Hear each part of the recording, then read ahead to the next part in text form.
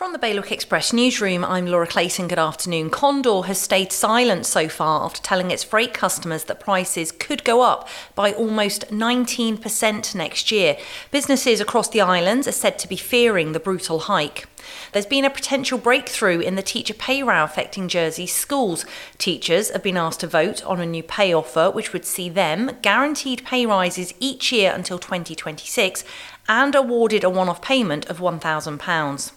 3 people were arrested on suspicion of drink driving within the first 3 days of Guernsey Police's annual anti-drink drive campaign, and the Guernsey Welfare Service has said thank you to its online shoppers who've been buying things from its Amazon wish list. Hundreds of tinned meals have arrived this week to go in the Christmas food bank.